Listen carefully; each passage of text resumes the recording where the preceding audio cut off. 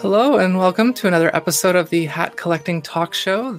You're watching the video portion on YouTube, or maybe you're listening to it in podcast form. It should be out on Spotify and whatnot soon. I'm working on that. Just to also let people know, the platform that we're using here has some built-in audio processing, so it's given a bit of mixed results so far, as you've probably heard.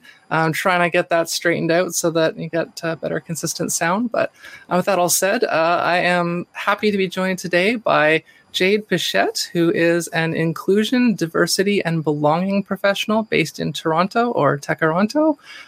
They are manager of programs at Pride at Work Canada, Githia of Vindasir Kindred, and a queer community activist. For the podcast listeners, Jade's pronouns are they and them. So yes, thank you for joining me today, Jade. Thanks, Lacey. As you would know, the people that are kind of more regular watchers will know, we have a kind of a regular series of questions that we go through. And the first one that gets us started is, what are you currently up to? What are you currently working on? So I've been spending a lot of time on my day job as a career queer, pro homo, transfer pay, whatever you want to say, at Pride at Work Canada. So I've been focused mostly on working with employers around LGBTQ2+ inclusion. And as you might imagine, we just finished Pride season because our Pride season starts with Winnipeg Pride at the end of May and goes until Calgary Pride, which is the first weekend of September. So it was a very busy summer, even though we were all online. But now I'm working on creating our 2021 program plan and working on a few different projects in connection with that. So, for instance, even just earlier today, I was on 2 calls with 2 different large employers here in Canada, one about creating their trans inclusion plan that they're going to roll out to all their offices, and another about they're creating an employee resource group for LGBTQ2+ employees so that they can further advocate internally within their organization. We're looking for a bit of support on that. So that's kind of where a lot of my time is being spent right now is doing that. But I certainly have a lot of other projects on the go. Yeah, absolutely. And since it was included in your bio, and I'm sure, because I didn't know all these things, this show is ultimately geared towards learning and teaching the audience. So did you want to explain a little bit more about what the Githia of Vindasir Kindred is? Yeah, so Githia is roughly translates to priestess within Asatru, or also people call it heathenry. So it is essentially the pre-Christian beliefs of Northern Europe. So we are polytheists. We believe in multiple gods. We're animists. We believe that there are spirits in the land. We call them Landvetir. And within that role, I'm responsible for creating spaces and rituals for members of my community, and occasionally get asked to do things for other people in other communities, especially queer folks, because certainly trying to find clergy members that are inclusive, let alone members of the community, being queer and trans is pretty rare. So having somebody who's going to affirm you. So for instance, last year I did a couple of weddings, one of which was explicitly based on from my religious community, from a couple in Peterborough. And then there was a couple in London, Ontario, who I'm friends with, but don't necessarily identify explicitly as members of my religious community, but still wanted me to do the ceremony for them. So lately that's been definitely a bit different, seeing as a lot of ceremonies just have not been happening because of COVID. But I was recently helped organize a international heathen gathering where we had 15 countries represented. including Canada, the US, Mexico, Costa Rica, Brazil, UK, Spain, Germany, Sweden, Australia, New Zealand. Somebody was even from Japan had joined us, and Ukraine as well. So certainly things are a bit different in terms of my Githya work or priestess work, but generally that isn't necessarily for pay, although sometimes for a wedding or some type of ceremony like that, I will accept money. But it's generally not. It's something I do because I love my community. I love the tradition, my religion primarily. So, but yeah, so that's what that looks like. But it's definitely a bit different right now. Absolutely. And so I just want to, again, for the podcast listeners, I'm trying to be more mindful of, this COVID situation has us, pretty much all of us, kind of, doing everything from home, or most of my guests are at home when we record. So please do be a little bit more patient and forgiving of ambient noise that we don't have control over, like sirens or, things like that. Hopefully there won't be too many of those. I had that one time, there was like helicopters and motorcycles, and it's just like, where are all these coming from? But yeah, so you did touch upon the difference between, or how things have kind of changed since COVID started. And that's something I've been starting to examine on the more recent episodes, specifically with the work that you do. I guess you can look more at maybe the Pride at Work stuff. How has that changed since the pandemic happened? It's changed radically. I mean, none of us with the Pride at Work Canada team were really expecting to go the direction that we went, obviously, because we weren't expecting to have to cancel in-person events, because we had events planned in 11 different cities across the country. And so those in-person events would usually be attended by either myself, my executive director, Colin Drouin, or our program assistant for Quebec, Florence Gagnon, who's in Montreal. And usually it would be one of the three of us, but mostly Colin or myself. And so normally I would be traveling a lot. This is the longest I've spent in the same city since I don't remember when. I think I was a teenager the last time I spent this much time in the same city. It's a very weird experience for me. But we had to cancel, all of those things, and we went online. And so starting in mid-March, we decided that we would do an online event every week. And we did that for most of the summer. And for April and May, we actually opened up our programming to the public, because we thought, so many queer and trans folks, especially, lost their jobs under COVID. And we actually have stats that say that, queer and trans folks are more likely to have lost their jobs during COVID in Canada than people who are not part of the community. And there's a lot of reasons for that, which I won't go into all of which right now, but as a result, we wanted to provide space for some people. And there were some people who came back and said, like, this is the one thing that I'm looking forward to every week, which, when you're doing like programs on employment and corporate workplaces isn't what you expect to hear, right? Like, my background is in social work. So I'm used to hearing that from like, in-person programs, support groups, like counseling programs, things like that, but not from a, corporate inclusion perspective. And yet it was filling the space for some people, which I'm grateful for.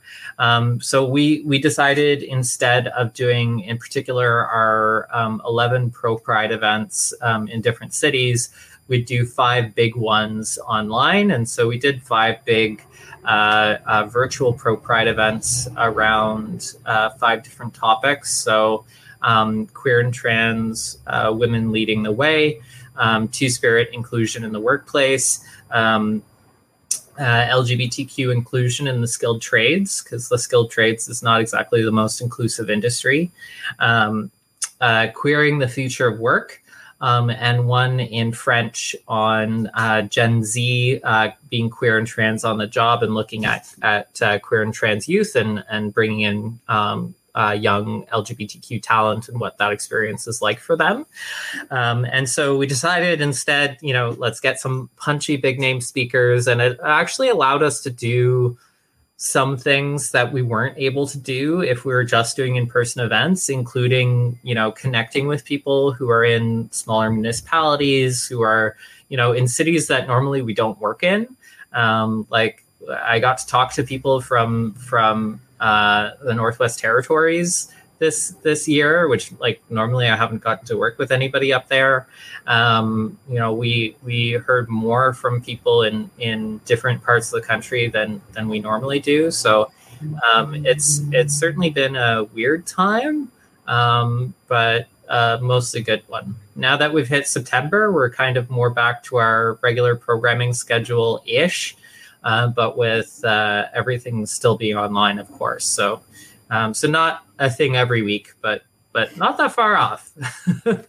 Yeah. I was gonna actually ask, because obviously a lot of plans changed, but I do know that there have been some positives that have come out of changed plans from the pandemic. Like this very show was kind of reconceived from its original intended form, and I think it was for the best. So I was kind of curious with your work. Can you think of any specific ways in which having to kind of pivot on the fly unexpectedly has resulted in some great results that may not have otherwise happened? Yeah, so I mean, we definitely ended up hearing from some people and being able to get some people to be some of our speakers that normally we wouldn't be able to get, for instance. So I think of, for instance, Jarrett Lehman, who runs the, don't get me wrong at this moment, the Troon Technologies and the Center for Indigenous Innovation and Technology. Normally with his work schedule, he's never able to really come to our things, but we were actually able to get him in. We're also starting to make more inroads with politicians as well. And we've had politicians at some of our previous events. So for instance, last year for Victoria Pro Pride, we had actually the mayor of Victoria, Mayor Lisa Helps, who's an out member of the community, on our panel. But we were able to get some other folks this year that normally we wouldn't be able to get.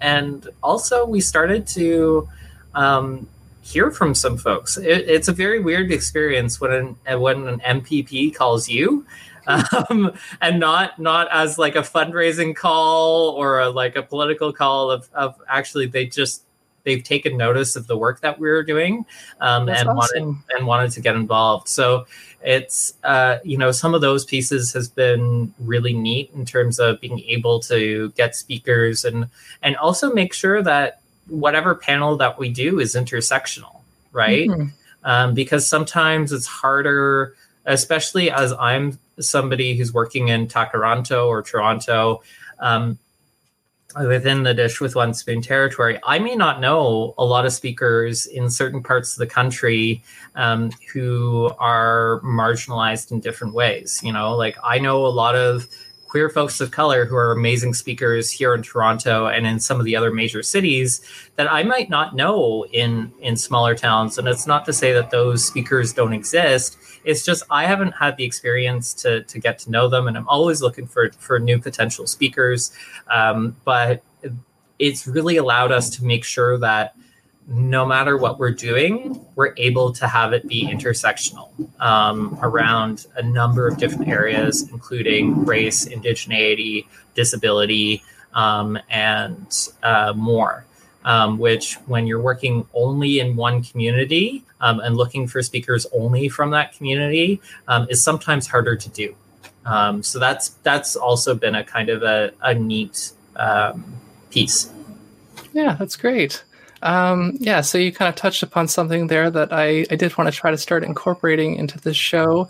I know a lot of my guests so far have been fellow, not all of them are actually natively from Toronto, but I'm looking forward to talking to other guests from different parts of the continent or even the world, and to talk about.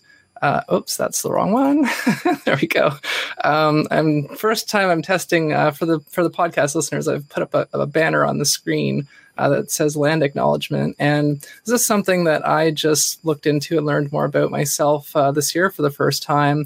Because I had heard about it, it started to become a much more regular thing, especially at queer events and LGBTQ plus Two-Spirit events, inclusive events, I should just say.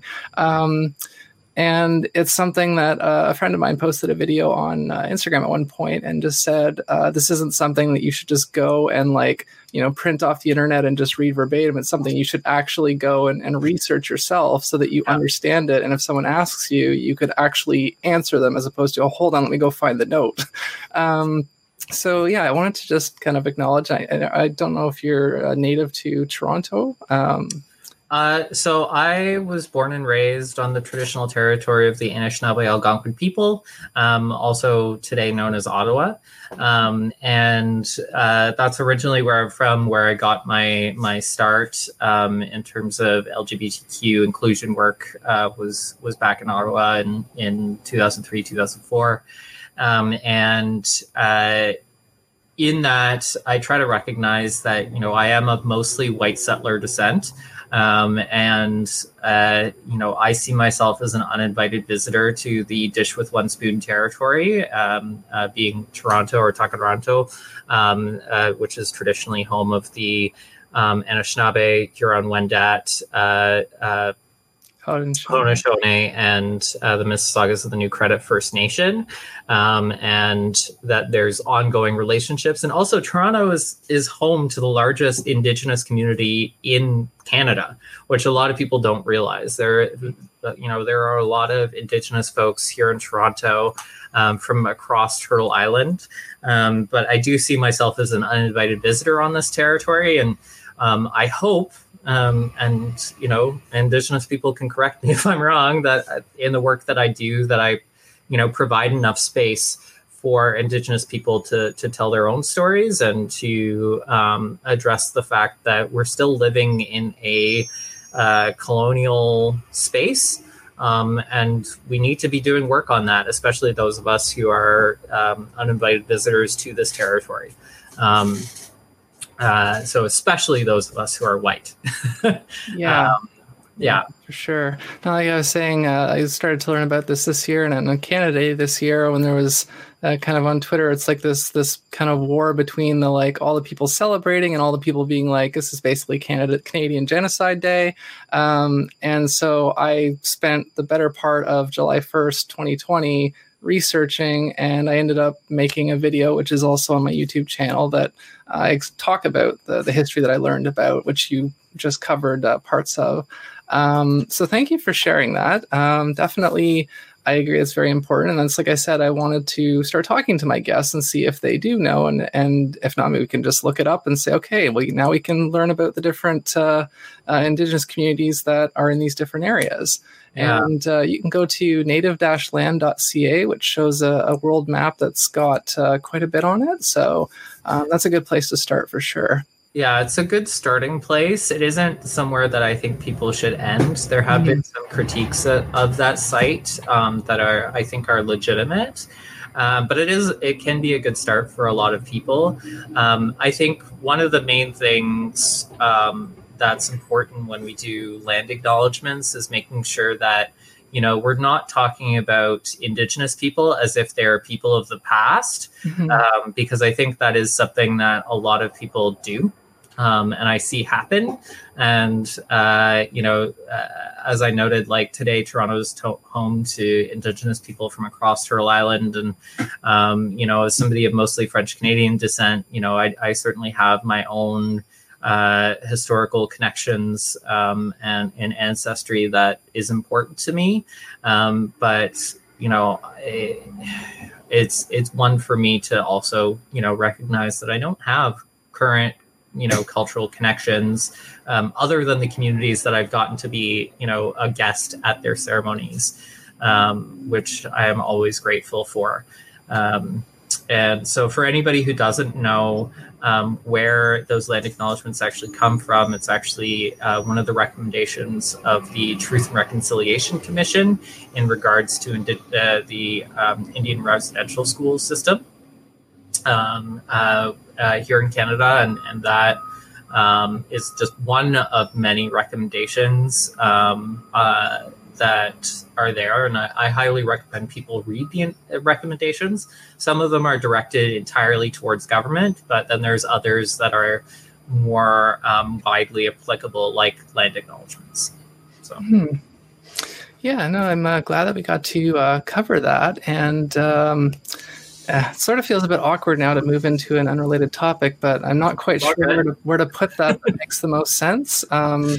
But yeah, so the next question in our kind of regular series of questioning here is, when you were a child, do you remember what you wanted to be or to do when you grew up?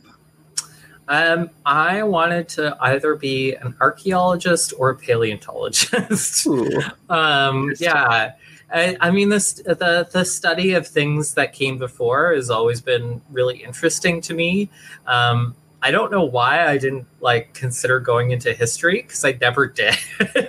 Even though I love history. I'm a history wonk by far, especially my niches being queer and trans history, maybe not surprisingly. And my last job was actually at what's now just known as the Archives, which is the second largest LGBTQ archives in the world, second only to the One Archives in California.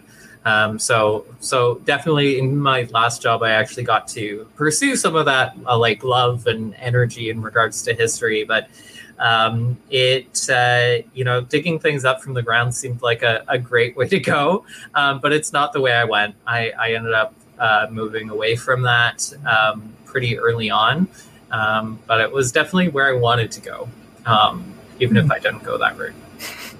No, that's so good. So it sounds like you still are kind of, I guess, not necessarily studying dinosaur bones, but you're still studying cultures. You're still learning. So you're still doing something related. So just because the reason I sort of asked that question is because I'm curious how often the guest was interested in something early on and actually ended up doing that. Whether the interest ended up changing or whether it was just circumstances kind of ended up steering them away, and that's kind of how it happened. The love of dinosaurs kind of went by the wayside for me.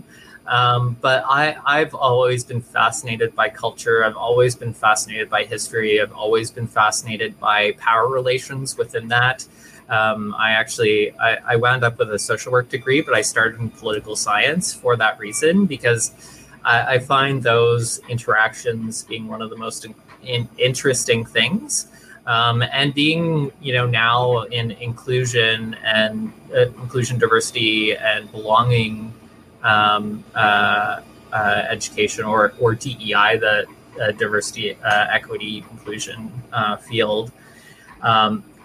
It's still power relations at the end of the day, and it's still analyzing people at the end of the day, but in a slightly different way. I mean, I have a fascination with ancient history as well, and that's less applicable to my current work. But if you want to ask me stories about Old Norse history or queer and trans, more contemporary history, I have plenty of stories of both.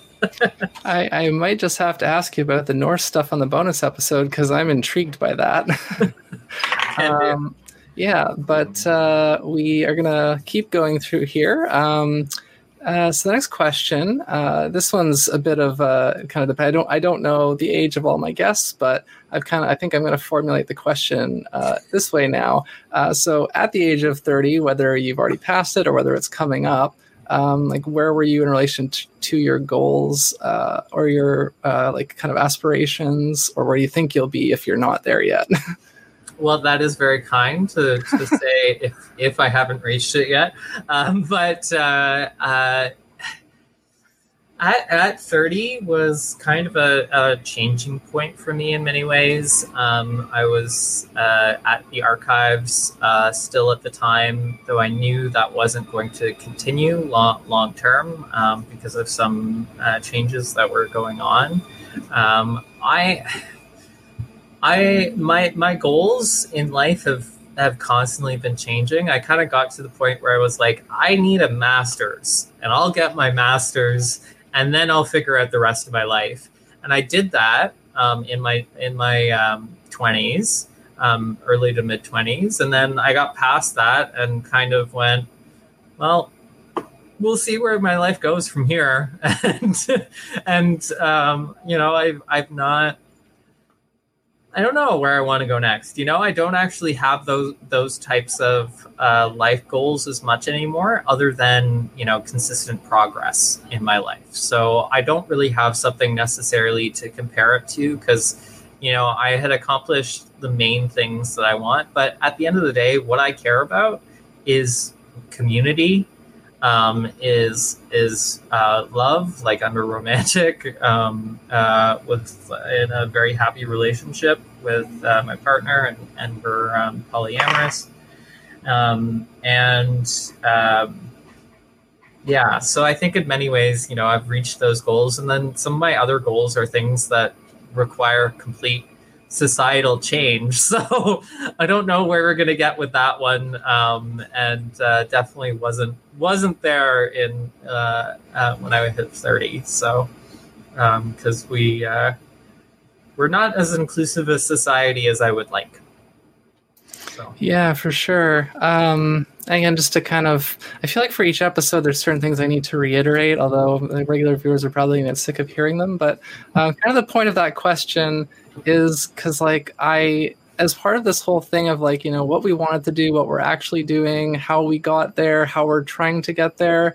And there's this prevailing cultural narrative about you're supposed to have everything figured out by the time you're 30. So that's why I'm asking people. And I guess if you can't, maybe, and I'm trying to find the right ways to kind of to frame it and have follow-ups. And so if you were to give advice to someone who's maybe say they're maybe teens, might be a little bit early, but I mean, even still, just what advice would you give to someone who's hasn't hit 30 yet and feels like they're just lost and they're not really sure what to do? I think everybody has those moments of being lost, and it doesn't necessarily track with age. I think sometimes it's easier to get lost when we're younger because we haven't had as many experiences to base things off of. And that's one of the reasons why I think intergenerational friendships are really important is, get friends who are seniors who, are members of the same community as you, or even not members of the same community in whatever way that is, whether that's, locality or identity or whatever that is. And, really listen to their stories and the prevailing narrative is none of us know what we're doing. We like to think sometimes. And the people who tell you they know what they're doing, I don't trust those people. I'm of the opinion that we're all figuring things out, right? I'm in my 30s now, and I've just figured out some of my own neurodiversity stuff, for instance, which I went through all of my 20s knowing that I was somewhat weird, for sure, but not knowing why. And now only in my 30s am I actually being able to process those things and figure those things out.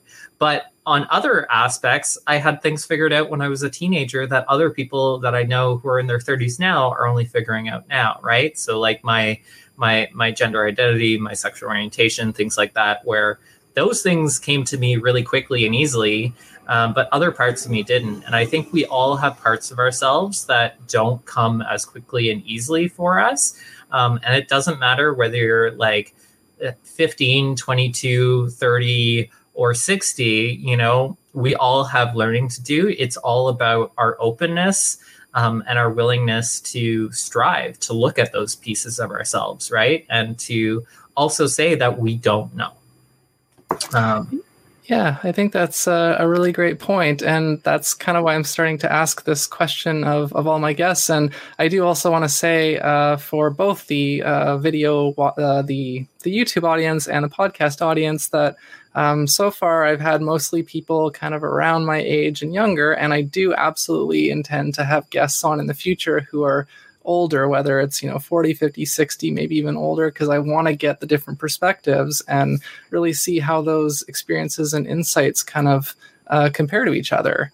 But yeah, you also touched on the next thing on our list, handy enough. You brought up kind of the issue of like neurodiversity, and we like to talk about mental health on this show because it's something that I think that most people do deal with, and it's starting to get talked about a lot more, but I think it's still I think that's something that doesn't get talked about as much as it should, and it's usually cast in a much more negative light. And so, if you are open to it, talk about any mental health struggles or things like that you've experienced and how you worked through them. For sure. So, I mean, there's only so much detail I'll give about some of these pieces, but yeah, I've struggled with anxiety and depression since I was very young, and those have impacted in suicidal behaviors and actions, and I've had quite a few rough patches in my life. I'm doing pretty well now. Considering, but I haven't always been here. And that's not to say that I'm doing great anyway, because it's still a global pandemic. And if you're doing well right now, I think there's something perhaps more abnormal about that at the moment than if you're not doing well right now. Like if you're not doing well right now, I think that's perfectly understandable, right? And so in terms of my own life, like that has been part of my narrative, part of my story. It's only kind of now that like I understand myself better, that I also understand where I was in those moments. But a lot of those moments have also been impacted by external factors, right? Like if you don't have a stable home, it's understandable you have some challenges with your mental health.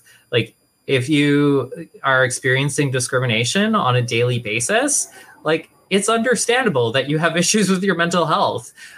If you don't have a supportive network of people around you all the time, it's understandable to have issues with your mental health. And so I've had those moments throughout my life in different ways. I mean, as you might imagine, coming out as a trans person and to everybody back in the early 2000s was not easy, especially when you're public about it and you're putting yourself in a public activist stage. I've experienced a lot of death threats over my life. And I am glad that I hear many trans people who have not had those experiences these days, which I'm very grateful for, actually, because I don't want to see that repeated for other people. But I know people go through that too. And I think the most important thing through all of that is being vulnerable. And, vulnerability is a strength, and it's something that I don't think I entirely understood for a good chunk of my life. And if I had, maybe my mental health would have been better because I would have been vulnerable with the right people. I would have gotten the support that I needed.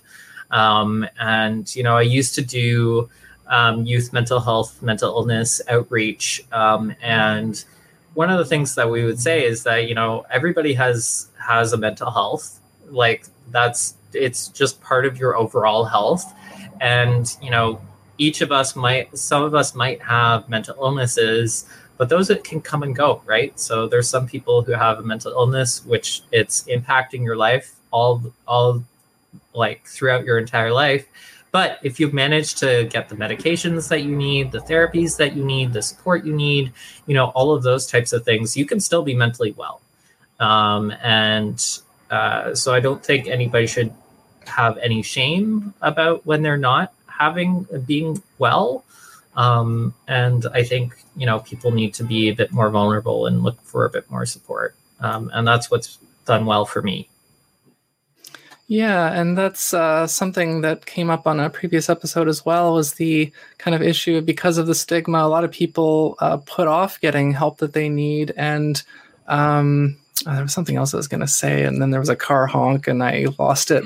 For the people watching, you can see little nameplates at the bottom of the screen, and I hope it's not too distracting that I mute myself a lot, because I never know, and my microphone's very sensitive, so I'm trying to minimize the background noise to continue rolling things on. I'm not sure. Like, I've been trying to keep these episodes to roughly kind of a 30 to 45 minute range, but my feeling is if the content is good, if the discussion's good, then it can go a bit longer. So the next thing, we're getting into a little bit lighter subject matter now.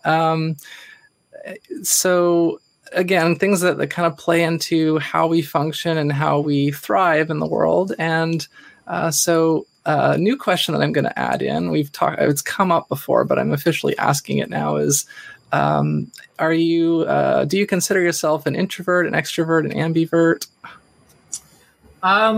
So I used to call myself an introvert, despite the fact that I have a very outgoing life. But I don't know that I subscribe to those terms anymore, really, because especially with understanding my neurodiversity a bit more, it kind of nullifies some of that understanding of like why I was getting emotionally drained by interacting with people.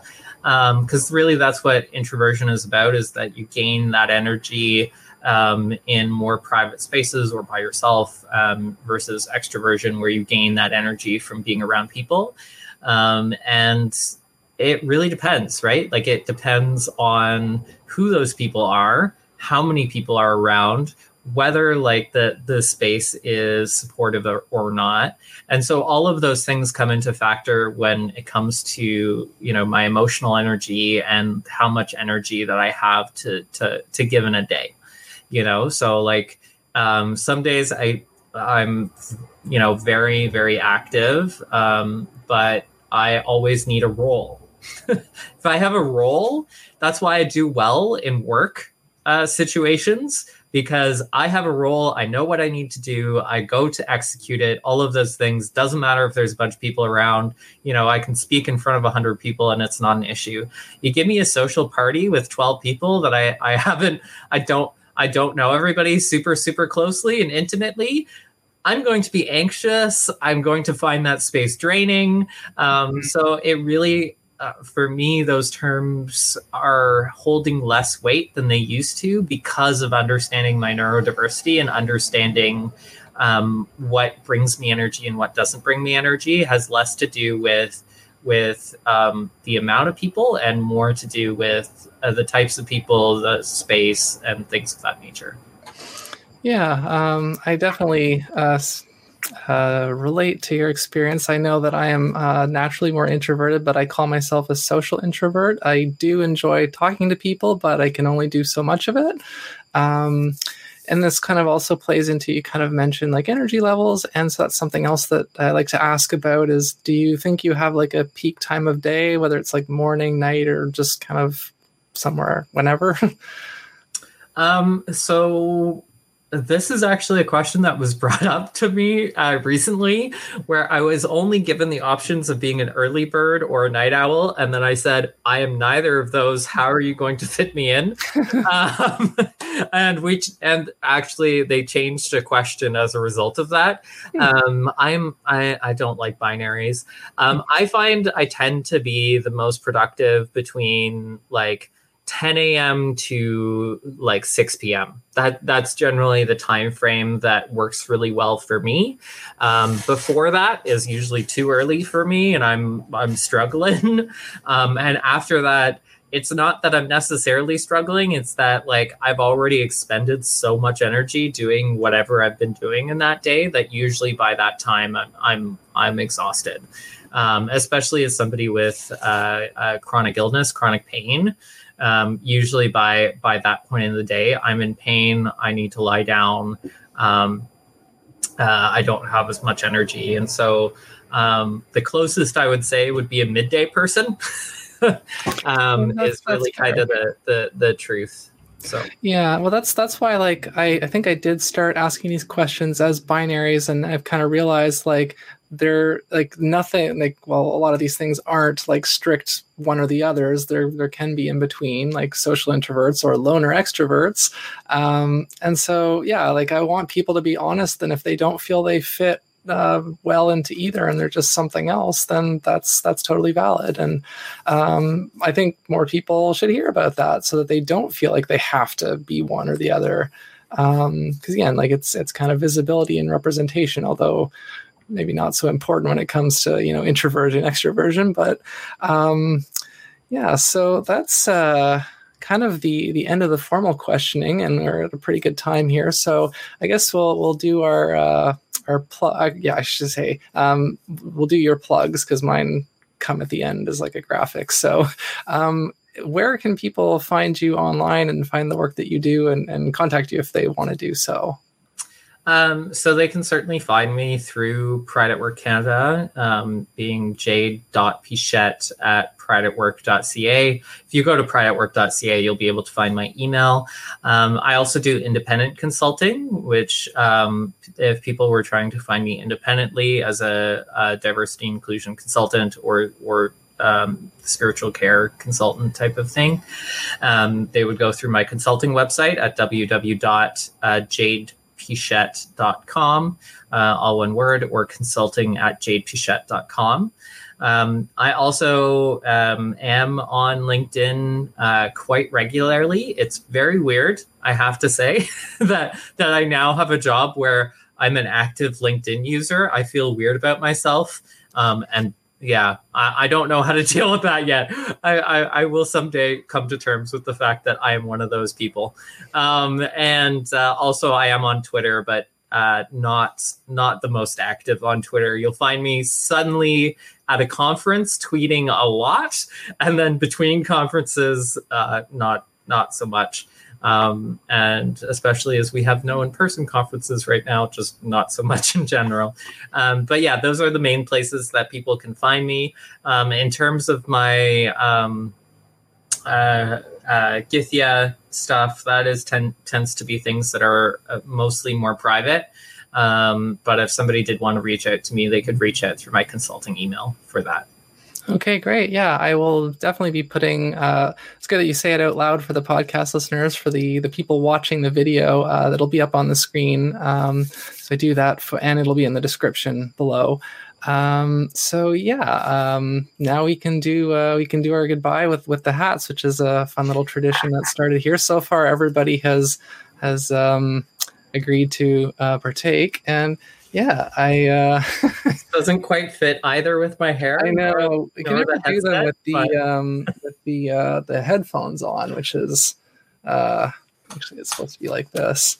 Yeah, see, it's like we you know, I was gonna say, like, I normally like to take the headphones off and put them on properly, but that's kind of funny. So we can just stick with this. So thank you for oh yes, it will have been on the screen, but I got to remember to say it for the podcast listeners. You can find out more about this show if you go to hatcollecting.com. That's the official website, and I try to say there'll be lots of links and information in the description. And for the bonus episode, which we'll be doing next, that goes out on my Patreon, and I still have to look into the coffee thing, kofi.com/Artemis Creates, but I'm going to try to put some stuff there too if I can. So yeah, if you want to see more of us and hear more from Jade and talk about, I guess, the Norse mythology and anything else that they want to geek out about, you can head over to Patreon, and look forward to seeing you there. So thank you for watching, and we are now waving goodbye with our black hats.